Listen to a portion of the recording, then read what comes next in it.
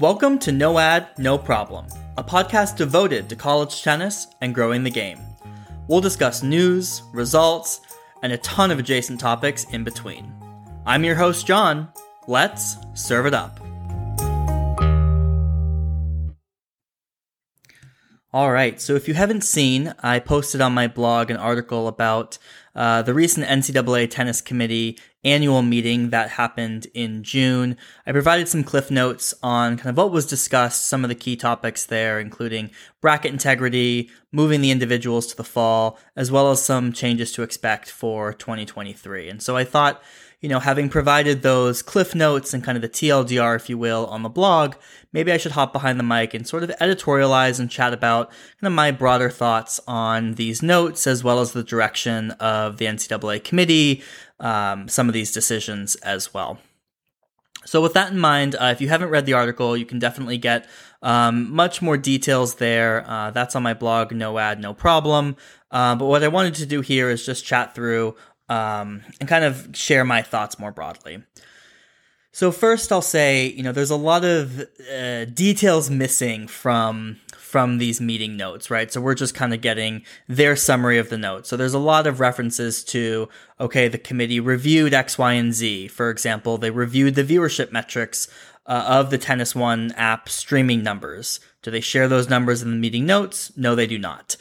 So there's a lot of instances where we're not necessarily getting the details that we would maybe like to see or like to digest. But there are definitely enough meat on the bone here worth chatting about. The other thing I'll kind of high level talk about is throughout all the meeting notes, it's 9 pages, you see a lot of references to TV, whether that is the committee talking about why it's not only a priority to have the championship stream, but also on TV, whether you hear the ITA kind of provide their feedback on the importance of, quote, linear broadcast, or the USTA saying that they're committed to TV as well. Or finally, the committee making sure that for future hosts' bids starting in 2026, TV broadcast agreement will be a requirement. That's super exciting to hear. My last article that I published on the site was about how college tennis really lags behind other sports when it comes to being on TV. In fact, of the 30 championships in the 2021-2022 academic year, only 5 were not on TV, tennis being included in that. So overall, I thought really exciting to see that TV is a priority. Obviously this past year, having it regress to only be streaming was a huge disappointment. We've kind of spoken about that ad nauseum. So overall, really happy to hear. So let's dive in. I think there were really 3 main topics that were worth discussing. And the first, and probably the biggest, is essentially the proposal to dismantle the team and individual championships as we know it. So in today's format, in May, we play both the team championships and we play the singles and doubles tournament, essentially back to back, right? You have the team final on a Sunday and then the individual tournament starts on a Monday. That's existed for decades. And I think there's a general sentiment that it's too long of a tournament, right? If you're making it deep in both the team and the individuals, you're there for several weeks. And so kind of reading through these notes, what became apparent was about a year ago, the USTA and the ITA presented a joint proposal to the NCAA Tennis Committee on moving the individual portion of the NCAA event to the fall, more explicitly to November. And so what that would mean is you would have your, NCAA individual tournament, both singles and doubles in November, and then you would play the team portion in the spring. And so I'll talk a little bit about why we're even having this conversation, right? I think one big part of it is what I talked about with the length of the event in May, and sort of the singles and doubles portions of that being not as much in the spotlight as the team event. Now, in these meeting notes, you don't see the exact proposal outside of, what I've already discussed. So it's a little tough to say what exactly it would look like and what this could mean for the May event. I'll share kind of some thoughts that I have. I think first, I was really surprised to hear that the ITA has been pushing the move to the fall. The reason being is that the ITA sort of risks irrelevancy as it stands right now, right? They do not own nor operate the crown jewel of the collegiate tennis season, which is the NCAA championships. And over the last few years, you've seen, student athletes start to prioritize, the NCAA portion of the season, aka, May, much more so over what I would dub more the ITA individual portion of the season, which is in the fall. And so I think by moving the NCAA individual tournament to the fall, in many ways, now the ITA doesn't really have a claim to any portion of the season, right? The big thing in the fall is now going to be the NCAA singles and doubles tournament. And in May, it's going to be the NCAA team event. And so this will drastically overshadow the individual events that the ITA has, like All-Americans, like their regional fall championships. So that was a big surprise to me, as well as the USTA being a proponent of it as well. I'm not totally clear what exactly the USTA gets out of it, or what skin in the game you will, by moving to November. So that was one big surprise. And I think it's a concern for the ITA if we do in fact move to November. I think on the flip side, and one thing that people will talk about in terms of bifurcating the individual and the team portion of the event, is the benefit of that is that the spring is all about the team, right? We don't need to worry about whether or not matches finish. We can play the clinch rule. We don't need to worry about rankings for players. And I think there's a lot of merit to that. I think if college tennis wants to expand, into different formats, potentially like a simultaneous format, you really need some of those considerations and constraints around individual rankings, all that sort of stuff. You kind of need those thrown out the door. So I think that's one huge benefit, but I am not convinced that tennis has all of the bodies, if you will, aligned to what that innovation looks like. So I think we'll probably end up with a team format that looks pretty much identical to what we have today. But at least that ceiling or that opportunity is certainly there to continue to expand. One of the other concerns about moving to the fall is kind of how do you treat seniors and freshmen, right? We've seen players, come in their freshman fall and really, continue to grow, whether that's from training, both on and off the court with their team, to being a whole different player when it comes to the May portion of the event. And so are those players disadvantaged in the same way that a senior might be who kind of is making leaps from their fall all the way to May? And so you might have this sort of lost class, if you will, that I think I think we could be concerned about. One other consideration that came up in Champaign when discussing this potential move to the fall was, will the NCAA financially support running two entirely different tournaments, right? One in the fall, one in the spring. I think that feels like a big open question. I'm curious if that's where maybe the ITA and USTA have partnered together on minimizing some of those operating expenses of managing two separate tournaments rather than benefiting from the overhead of having the entire event in one spot. So that's something to consider, and I'd be curious to get some of the more financial details from this proposal to see how they're offsetting that potential change.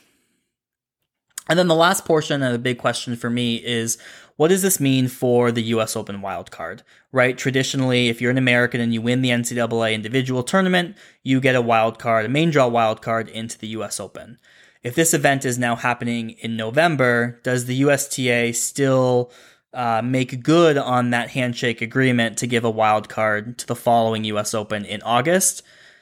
Given that the USTA made the recommendation, I would hope that they're still making that commitment, but that's unclear. So what we know now is that there is a planned survey to all of the ITA coaches going out in July, should be going out this month. They had mentioned early July in the notes, but I'm not hearing that coaches have received that survey yet. I think that survey is supposed to survey coaches on the actual proposal, kind of the nuts and bolts of it, and then the NCAA Tennis Committee will take that information and make their final vote in August.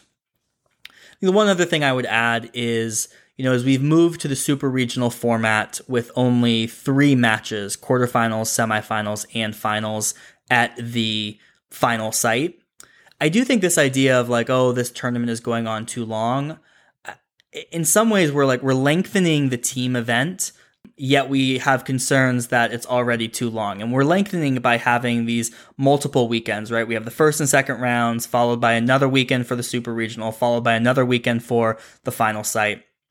And so I think if you strip out the individual portion of that, I think you really need to reconsider bringing back the round of 16 to the final site to make that feel more substantive. I think 3 matches feels a little lightweight for the crown jewel of the college season. So anyways, much more to come. We should be finding out how the committee votes in August. I'm very curious to see what those details look like, how it'll all be run.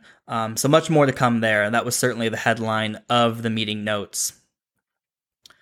As we move on to some other sections, one of the other things that I saw was this idea of geographic proximity versus bracket integrity. And I think one of the main concerns of the 2022 NCAA bracket was that there was no bracket integrity as a criteria for making the draw, right? The current policies for making the NCAA draw only look at geographic proximity. And so this year, that means a school like Arizona State on the women's side, ranked, I believe, 17, rather than playing, a 16 seed in that round of 32, they actually were sent to number 2 seed Oklahoma, right? And then you have a lot of other situations where you might have the number 16 seed playing a number 33 seed in the round of 32. And so you heard a lot of complaints both from coaches and fans around bracket integrity. One of the things that was very clear in reading these meeting notes is that the NCAA committee also heard those concerns and not only acknowledged them, but definitely agreed with them. And as part of that, there wasn't really any action that this committee took in this meeting other than acknowledging, 1, the issue, and 2, that there is a pilot for 2 fall sports where it sounds like rather than prioritizing geographic proximity, they'll prioritize bracket integrity, at least for the top 50% of the bracket. I interpreted that to mean the top half of the seeds. So no action here. It sounds like the tennis committee will observe the results of that pilot and see whether or not that's worth applying to the bracket as well. That was really the one other meaty topic that really caught my eye. And then lastly, there was a whole host of, upcoming changes that you maybe can expect to see in 2023.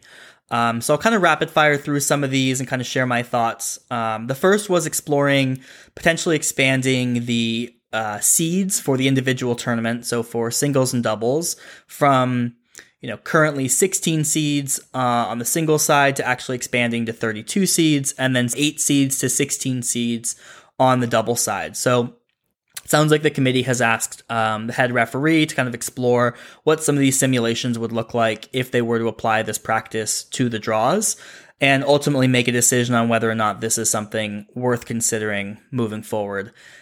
This one's intriguing to me. I think the ITA rankings, particularly on the individual side, given all the issues we talked about with, clinch and not finishing, there are a lot of differences, right, in someone being seeded, ranked 20, even though we all know they're a top 10 player, whether that's because of injuries, not finishing their matches at number 1. So I do think that this could be interesting in providing more parity in the draw, right? We'd probably avoid situations where you see, Cannon Kingsley playing Sam Riffis in the first round like we saw this year. Second, one of the feedbacks that I heard very loudly in Champaign was that the banquet was a poor experience and it was sparsely attended. So ironically, it's required. And the committee noted that the attendance is low, and so they're looking for ways to improve the banquet experience, like having the ITA awards being done there. The next was that the super regional format is here to stay for now. We all know it's still pretty early. We've only had, 19 and 22. We've only had 2 years of the super regional format. So sounds like feedback right now is mixed, and we'll kind of wait and see in the future.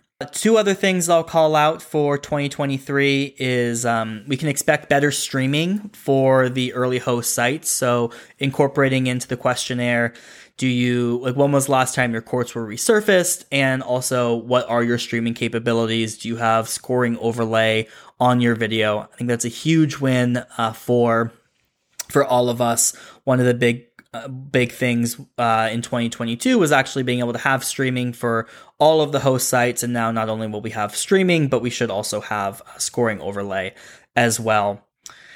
And then the last and probably the most disheartening thing to read in the meeting notes, assuming I'm interpreting this correctly, is I think we can continue to expect bad scheduling in 2023 and beyond. For whatever reason, whether it's quote unquote parity or equal time rest, the committee seems pretty hellbent on quote paired matches as close to each other as possible. And so I interpret this as reaffirming the scheduling practice of playing two quarterfinals at the same time for where the winners will face each other, and to have both semifinals for the men and women played at the same time as well. So overall, really disappointed to see this, especially on the quarterfinals. I might be mixing up how the semifinals are offered, but rather than maybe doing like a 10-1, 4, and 7 split out across the day, you would just have two quarterfinals at 1, two quarterfinals at 4. I think it's a really poor fan experience. It's going to be a poor broadcasting experience as well, having to make a trade-off between those two matches. So overall, pretty disappointed to hear this, and I really hope it changes in the future. So that pretty much covers everything that was outlined of consequence to us fans in the NCAA Tennis Committee notes. If you are a coach and you've seen the proposal for moving the individual tournament to November, I would love to see it. I'm sure fans would love to see it as well. My DMs are always open at JTweetsTennis on Twitter. Any questions, feedback, comments. How do you feel about the move to November? How do you feel about prioritizing TV? Any thoughts that you have on these committee notes, I would love to hear as well. So thanks so much for listening or reading on the No Ad, No Problem blog. I will chat with you all soon.